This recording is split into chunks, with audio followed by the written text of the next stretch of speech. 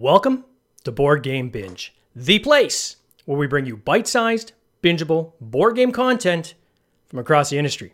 I'm your host, James Staley, and in this episode, we're chatting with James Freeman, a social media strategist and one of 3 social media experts that helped bring the recent Doomlings card game to become one of the top 150 board game projects of all time. It raised over $650,000. We're going to talk about it on this podcast.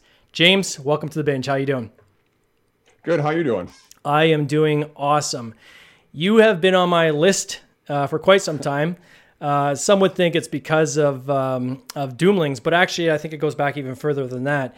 You reached out to me when you were doing the social media on Doomlings, and that's how that whole interview kind of got set up on the binge. And I've been kind of watching your social media feed since then. I thought, gosh, this is a guy that I think would be a great guest on our show to kind of talk about that aspect of the business and of the industry. Before we get there, let's get into the history of how you got into the board game industry in the first place. How did it all start? So where it started was when my kids were younger. I just noticed that we weren't spending a lot of time together, and my son seemed interested in gaming. And I gamed a lot when I was a kid. I think we all did. Like my games were like Stratego and Dark Tower, and like, you know, I'm a 70s kid, so all the games that were out Stock Ticker then. And you know, I asked him, "Do you want to do these? Do you want to start playing games?" And he was like, "Yeah," and he was super into it. So I'm like, "Well, maybe we should do a blog." And he goes, you know, he's 8, and I'm saying, you know, you should do a blog with me. He's like, yeah, I don't care. You don't even know what it is. And That's cool. So he made a blog called Dad Mostly Loses. And because he generally beat me most of the time. Yeah. And we started reviewing games. And then it just, from there, my whole thing in the gaming industry is because of Mandy Hutchinson, who works for Dice Tower now. Okay. I knew her on Instagram, and I said, if you ever have anything that you're doing, just let me know. I'd like to be involved. And she had a blog called To Die For Games, and she's like, maybe you want to help out with the blogging here. And I was like, yeah, I'd love to do that. And so I was with Mandy for about a year doing that. So how old's your son now? My son is 15. Wow. Okay. And So I can still get him to play HeroScape and Cube Quest, and that's pretty much it. How long? I could force him. I'm 6'8". I'm a giant man. Like, I could just make him do what I want, but I choose not to. So obviously 7 years ago. So how many years did you guys blog together? We blogged together for about two years. That's amazing. We did about 50 to 60 reviews. Some stuff. Well, after a while, people started. I started getting games from companies, and then we just reviewed stuff he liked or thought was interesting. I got to tell you that as a parent myself, that is the dream, right? Is to be able to find something, anything that you can bond with your kids over, that you can do together, and build those memories, right? Those memories are going to last a lifetime, right? You're going to reflect back on that 20, 30 years from now. That is awesome. That's amazing. And so from there, how did that then kind of get into... So right now, I think you work, is it with Coke? Is that your Coca-Cola bottling company, right? Yes, I've been with Coca-Cola for a really long time. While I was doing the blog, Coca-Cola decided to put a social media team together. Yeah.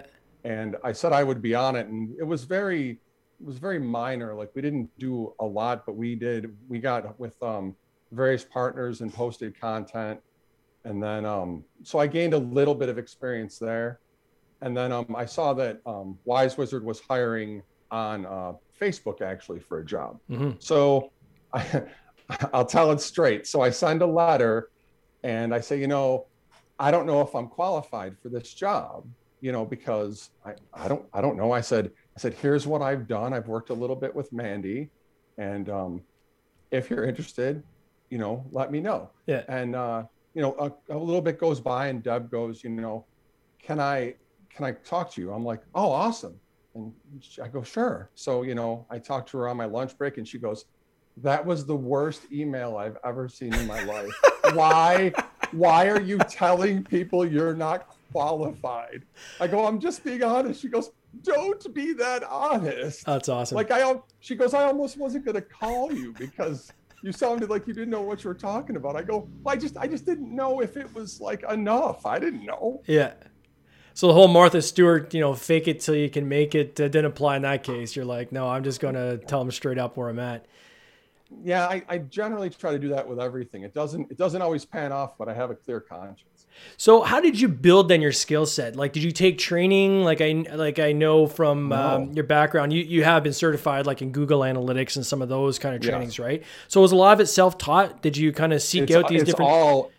It's all self-taught. It's all, like I didn't go to school for any of this. Like I just love it.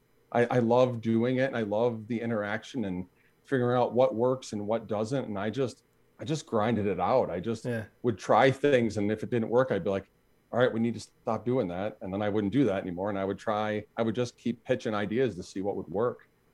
I mean, the tough part, and for the listeners who are maybe working on games of themselves, the advice they probably don't want to hear is you got to figure it out, right? You got to figure out. The social media piece is so crucial and so critical to everything you're going to do if you're going to publish a game, that you got to get a base knowledge up. So where is somewhere you would point someone? So if someone is like saying, hey, okay, you know what, I get it. I've got to kind of figure this out. Where should they start looking? They should look at as far as what? Like building their knowledge base on social media and how to do the different tools and so forth. Yeah. What you should do is you should follow accounts that you like, or games that you like, and see what works and what doesn't. Like it's very easy to look at intel, right? Like if an account has 100 Instagram posts and one has 5 likes and one has 100, clearly the one with 100 is clicking for the audience. So you should try that. And that might not necessarily work for your game specifically. Yeah. That might just be something that works for that company. But there's lots of information out there that you can just farm basically to see what's working for people. So when you went to Wise Wizard, what did you do there? So how did you kind of cut your teeth when you got into that company? What was your role? Initially I was just doing a little social media and posting and interacting with the audience. And so much of what I learned there because I was so raw and I didn't really know what was working. And it just took time. Like it just took a lot of time. And Deb was super patient with me. Like she really didn't need to be. And, she was just super patient with, Jim, this doesn't work. You should try this, or that worked. That was great. We want you to try this. Like she was just super helpful. And, when I look at social media, a lot of people think that it's kind of all encompassing and it's one skill set, but it's actually multiple skill sets, right? So content creation is one skill set. Interacting with your audience is another skill set. Going and buying ads, that's a completely different skill set. And you kind of need all of those. And if you can be an expert at all of them, that's great. But if not, you got to kind of figure out how to get those 3 pieces together. I noticed that you playtesting at Victory Point Games is something that you have on your resume. And how did you get into that? So did you just call them up and say, hey, I want to playtest for you? Or how does something like that come about? They had an ad for a social job, and I didn't, and it had already expired, but I didn't know it. And I was like, and I said, hey, I'd really be interested. And he had a Western New York connection because I'm from Buffalo. Yeah. So I mentioned that in the email. And he's like, we don't have that job, but he said, I noticed you play a bunch of solo stuff. Would you be interested in being a solo play tester? And I'm like, yeah, sure. That'd be great. Like, I'd be down for that. So if there's someone out there looking to get into play testing, how would they go about it? Do you literally just cold call companies, or is there? You just literally, it doesn't take that much time to throw an email. Just throw an email out there. Be kind, be a little, be straightforward in what you're looking for. And, something might hit. They might not have anything, but they might remember that you asked down the road, or you might see, like, I think for somebody that wants to get in, those Facebook sites for tabletop game jobs are great. Yeah. Like they are great. They Ross does such a good job posting a ton of the jobs that are available there. Yeah. Yeah, it's interesting when we're interviewing Joe Slack about his newest book, Careers in the Industry. I think that's the title, something like that. It's all about jobs in the board game industry. And one of the insights I had after I read that book was, as a publisher, I have the same kind of questions that the people on the other side have that are trying to get into the industry, who are thinking, where do I go? And, is anybody going to be even interested in having me be part of their team? And, often the answer is just try to ask, right? And on the flip side, from the publisher side, I've been kind of stuck with this too, where I'm like, oh, gosh, I could use help here, I could use help there, but I don't want to insult people. I don't want, I might not have any funds to put together, hiring somebody. And one thing I really got out of that book is, why don't you just kind of throw it out there and see, there might be people who actually just want to help because they want to kind of cut their teeth in the industry and just be part of something. Yeah. In life, generally, I feel that like everything's a no, right? Like if you don't ask, it's a no right out of the gate. So if it's going to be no anyways, you might as well just throw it out there. Yeah, it's a famous say Wayne Gretzky, right? That's all of us Canadians like to say is you miss 100% of the shots you don't take, right? So that's right. And on my end, I did that recently. So we had the Nice Squirrels at the Oakwood Forest game. I sent a note out when I did my update saying, hey, we're looking at doing some translation to different languages. If there's anybody interested, reach out to me. Within 15 minutes, I had a ton of people reach out to me saying, I would absolutely love to help translate this game, which has helped me quite a bit because I was sitting there thinking on our end, okay, we've made we funded well, but we didn't actually make a lot of money. So we got to take that very slim margin now and try to cut that up into translating into these different languages. And, you're limited to the ones that you kind of promised, but man, it'd be great if you could actually translate into multiple languages, even beyond that. And we had volunteers, right? People saying, well, what about for people in Sweden? Are you doing translation there? I'll help you. And it's like, wow, I never even thought about that. But yes, it takes nothing for me to do a digital copy. So if you're willing to help with the translation, I can easily do a digital copy. And guess what? We're going to make a lot of people happy that probably weren't expecting to get it in their own language. So, lesson learned. I love Sweden. Make sure you get it to Sweden. I love Sweden. Sweden is the greatest. So you went from Wise Wizard Games. You're currently doing playtesting for Victory Point Games. And one thing I was going to say when you said solo, was that kind of like an area that you really focused on for a while? Or where'd the solo piece come from? I was a solo gamer. Mandy will tell you that I've been solo gaming since the beginning, which I didn't really realize until she mentioned it to me. But I enjoy it. I don't enjoy games that end with a point total. Like I want something to actually be a definitive end to it. But I'm a big fan of solo and figuring out why things work the way they do, or try to break down the puzzles of solo playing. And with the pandemic, it just ramped it up way more, obviously, big time. Because I can't meet with my regular gaming group. I think we're all vaccinated as of today. So next Sunday will be the first time we've played together in I don't even know when. Yeah. Oh, that's crazy. Yeah. It's something that has really hit my radar recently too. And I think it's because of the pandemic that there's obviously a lot more people looking for solo versions of games. I think as a publisher, it's something that I will make sure I do in any game I launch. If I absolutely can, I'm going to do a solo version of it. We interviewed Liberty Kiefer recently from Lightheart Games. I played her Cristallo game. She's great. She's a friend of mine. I love her. Oh, her Cristallo game is great. So I played it, and I love how there's kind of two objectives, right? So either you have level 1, if you beat it, then that's one kind of success marker. If you get to the dragon, you beat the dragon, that's the second success marker, and then you've got points on top of that. So you can try to. Yeah, I have zero success at that game. I suck at that game. I'm terrible at it. I own it. And I keep trying, but I am terrible. Yeah, I freed all the spirits, but I had absolutely zero chance of the dragon, which was awesome. And I kind of went in expecting that. So as you went to Doomlings, right? So how did you get kind of hooked in with the Doomlings guys?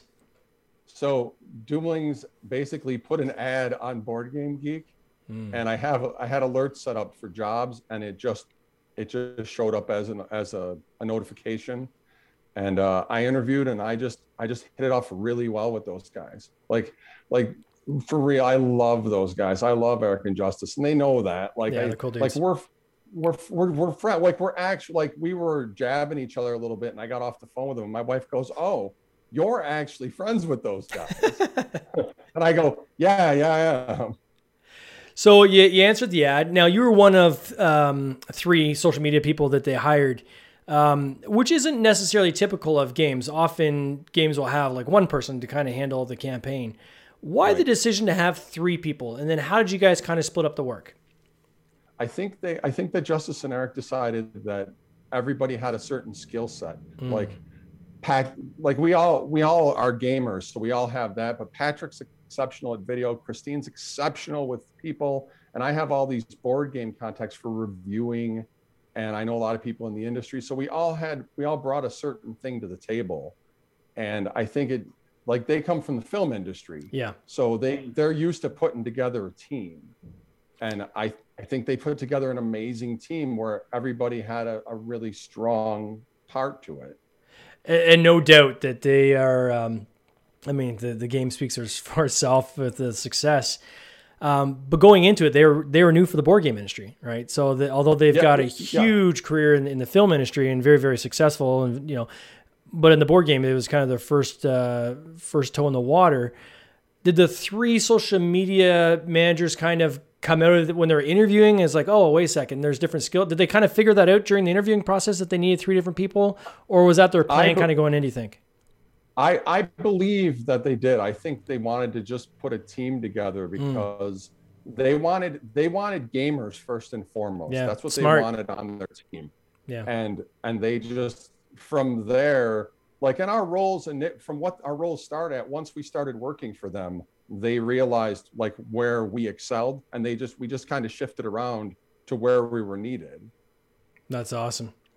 And we covered for each other too. Like if somebody needed help with something, like I needed help with reviewers at some point, like Patrick and Christine jumped in to try to help me find people to review. Like we all really worked well together, and we still do. We're all 3 of us are still there actually. So the campaign's done, but you guys are still going, right? Yep. So what would you say was some of the things that worked really well from a social media perspective for you guys? I really think, as far as the campaign, Justice's video at the top of the Doomlings page, like everybody can relate to that story about how hard the pandemic was and how he like legitimately lost his job. Like, I think that's a very relatable story. Yeah. I think another thing that works is if you look at the stretch goals for that game, I backed like over 100 things on Kickstarter, and I understand when stretch goals are based on money, but like sometimes you like to see things that aren't based on money, and most of our stretch goals were not based on money. Like it was just about building a community and people having fun. Yeah. And where did that come from? Was that something that they had in their mind, or was it something as a team you guys kind of mapped out? That was a complete team decision to do that. Everybody had a voice in that. And this wasn't a new idea. So did you see this in another campaign that you guys thought, let's worked well over here, let's try it here, or was it something that was new? We just decided that we wanted to try, like, obviously you want to try to build up your Instagram or your Facebook group. Yeah. But we wanted it just to be more interactive and feel like people were part of the campaign. They were part of something different. It's not often that like a first time game tries to just build this community like this. Yeah. And it certainly, their video was great. And the artwork was awesome, right? Paige was laid out very well. Justice does all of that himself. He is a one-man art machine. Yeah, and you can tell. And, the creativity just pours through in everything that you guys put forward. But I would say that eyeballs is still king when it comes to these campaigns, right? So you could have the best video. You could have a great layout of a page. But if you have no eyeballs coming to actually look at that page, you're not going to see any growth. So what are some of the things you guys did to pull people to the page? The one thing we did is we responded to every single comment. All of us were hands-on it was mainly Christine, and she did an amazing job. Mm-hmm. But we were all, anytime there was any question, big or small, everybody was there. And then we built a Doomlings community page where we just talked about games. Like we talk about Doomlings, of course, but we also talked about games, and like, I'm big on memes, so I'm just throwing memes up there to give people a couple laughs, and we just built it like that. Like we were all just hanging out, gamers talking about games, and it just sort of took off. So given that you already had the relationships in the industry, I think that was probably key as well, right? Because one of the things I think a lot of people coming in for the first time realize very quickly, and I'm no different than that group of people, there's a little bit of a wall you hit coming into the industry for the first time, right? So it's people aren't usually leaping to jump on kind of to a new publisher with their first game, right? Usually these publishers have to, build over the years and kind of build that relationship. So was the relationships that you already had kind of key in that regard, helping kind of break through some of these areas where, these guys coming in raw may not have had exposure to? I think it helped in the sense that because I was a reviewer and I knew a lot of reviewers, that reviewers were more keen to help me out because they put a heavy amount on me. Like I think like 70 games to get reviewers for is an awful lot. And when they told me, I was not very excited at all. I was like, 70, huh? All right. But I think in that aspect it helped a lot as far as getting reviewers to help me out to make sure it got done. And then once the video started coming in, I think that was a key component of it too, because it started popping up everywhere and they're like, why are all these videos about Doomlings? Like, what is this game? Yeah, that's a good point. So did you hit 70? Was it 70 reviewers? Yeah, I did. Now, how many did you reach out to get the 70? I would say probably 115, 120. Wow. And I'm not going to name the game, but recently I was on one of the pages, or I think I got an email where I got e-blasted by someone that was trying to get reviewers, and they copied like I think 1,000 different content creators. It was crazy, and they weren't blind carpet copied, right? How did you get the people? Was it through blogs? Was it on pages, or was it you personally reaching out to each individual kind of reviewer based on your relationships? I reached out to every individual reviewer. Some of them were relationships. Some of them were people that I knew on Facebook. Some of them were just people I saw on Facebook. There's a board game review Facebook page that's awesome for things like that, because there's people that are new or established that are just looking to review games. So that was really helpful. And the rest was just literally emailing all these people and just talking to them and seeing if they would be interested. Now, reviews, when you send out for reviews, there's no guarantee we're going to get back.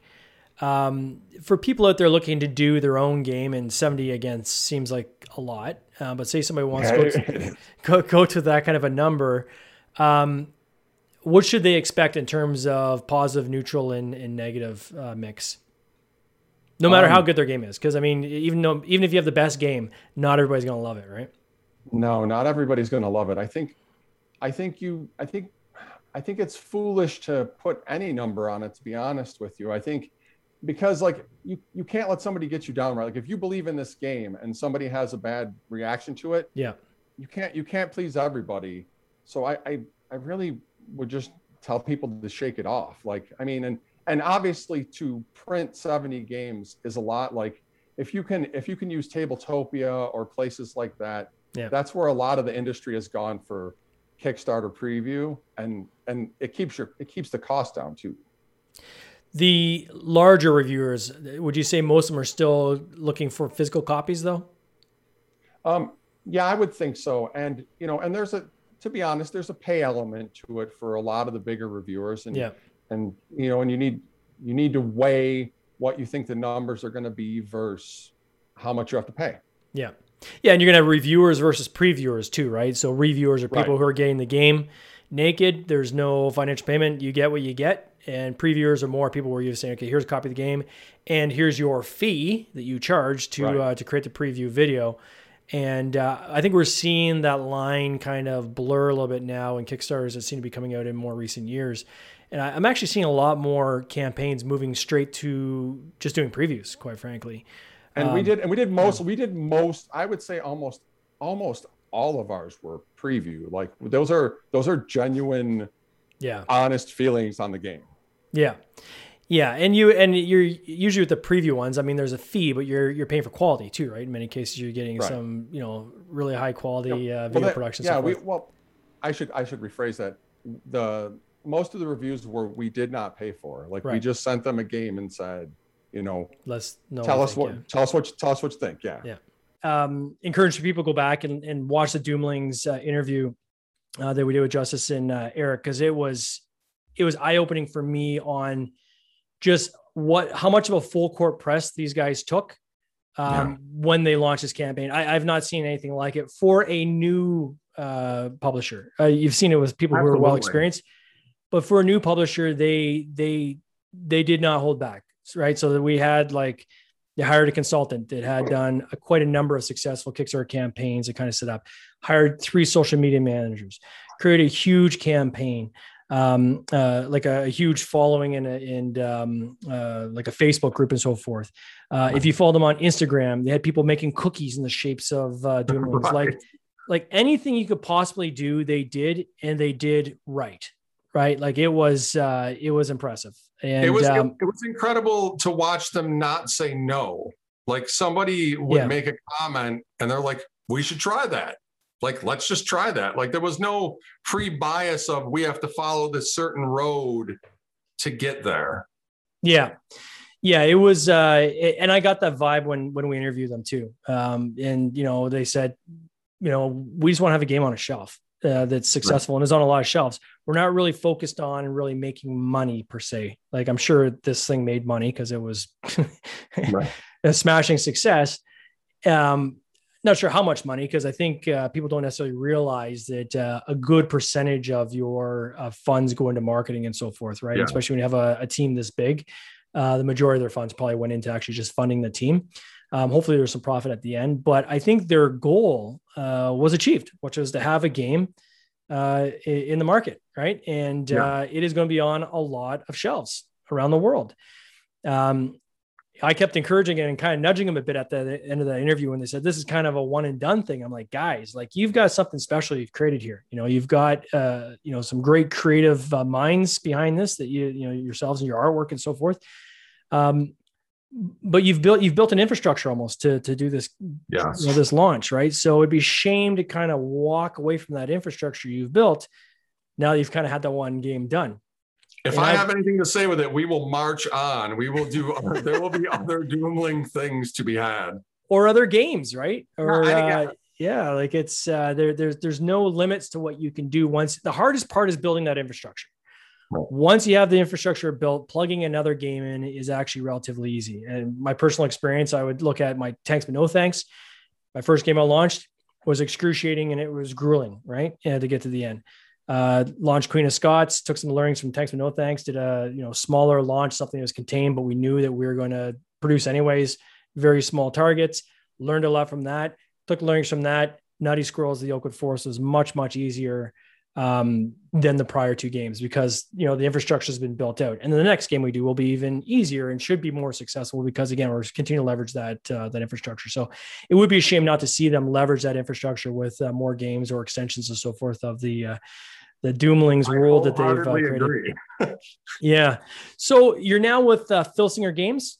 Yes. I'm also doing stuff for Filsinger Games. I'm doing some social media and just trying to build out for them. Their fan base is rabid. Like they have over 30 years of publishing games and their core fan base is really hardcore, but they haven't really marketed to like the masses, so to speak. Mm-hmm. So I really want to help them with that. And from there, once that is that going to be kind of a long-term contract? Is it kind of like a short-term contract, or how's it structured? We're just gonna see how it works out. We're gonna start small and see if it turns into something, and if not, then it doesn't. Yeah. And so where do you go from here? When I look at your skill set, I kind of see a couple of different paths you could take. One could be, creating board games yourself and doing your own campaigns. Is that something that's part of your plans? I have a couple games on GameCrafter that are atrocious that you'll never see because I made them early on. I have a friend locally named Rachel that's a solo board gamer that really wants to make a game with me. Yeah. That I would be open to doing that. We might do something. I have planned none of this. I'm a forklift driver. Like, that is my main gig. Yeah. Like, from going from a forklift driver to doing all this is incredible. So I don't have a road planned. Like, wherever it takes me, and I'm going to give it a shot. Yeah, I mean, certainly you've got even your own infrastructure you've kind of built now, and being part of this larger team, and you've got the visibility and the access. And I would say access is the biggest thing, right? Access to people to talk to advise you on certain things, whether it be manufacturing, distribution, and so forth. But it'd be cool to see maybe if you've got these games you put on GameCrafter to maybe take one of them, reskin it, bring in professional artists and so forth, and take a shot at doing a Kickstarter campaign yourself. Yeah, if any professionals want to work with me, because they all need professional help. They're terrible. I guess good playtesting doesn't mean you're a good designer, right? Is that what you're getting at? That is 100% true. The other thing I was going to say is the other path you could potentially take is this kind of micro boutique agency that hyper focuses on board games specifically for Kickstarter. Is that something you've considered, of almost kind of building this out as like a mini agency to, be kind of like a one-stop shop service for people? I have considered it. If I did something like that, I would definitely want to do it in a team format, like I do with Doomlings. Like, I've done some things on my own with the other companies, but I just love the team format of having people that I know I can rely on. So if I did do something like that, it would have to be with a couple people. Yeah, that's fair enough. Well, maybe you lead that group of people, or take your triumvirate. Maybe that becomes the... My triumvirate is mighty. They're the best. It's the best team I've ever worked for. They're amazing. Oh, that's awesome. Well, James, it has been awesome having you on this podcast and learning more about the social media side, seeing under the hood of what has become one of the top 150 games in the board game industry on Kickstarter. Congratulations for all your success on that. To be part of something so huge like that is certainly a feather in your cap, and I'm sure you're going to use it to carry you in the coming years. Thank you. All the best. Cheers. This has been an episode of the Board Game Binge podcast, hosted by James Staley, produced by James Staley and Mike Bruner, with original music by Nick Smith. If you would like to watch these interviews live, simply join the Facebook group Board Game Binge, and you'll get access to live interviews, giveaways, and interesting board game content from across the industry. I can't wait for you to join us. See you next time.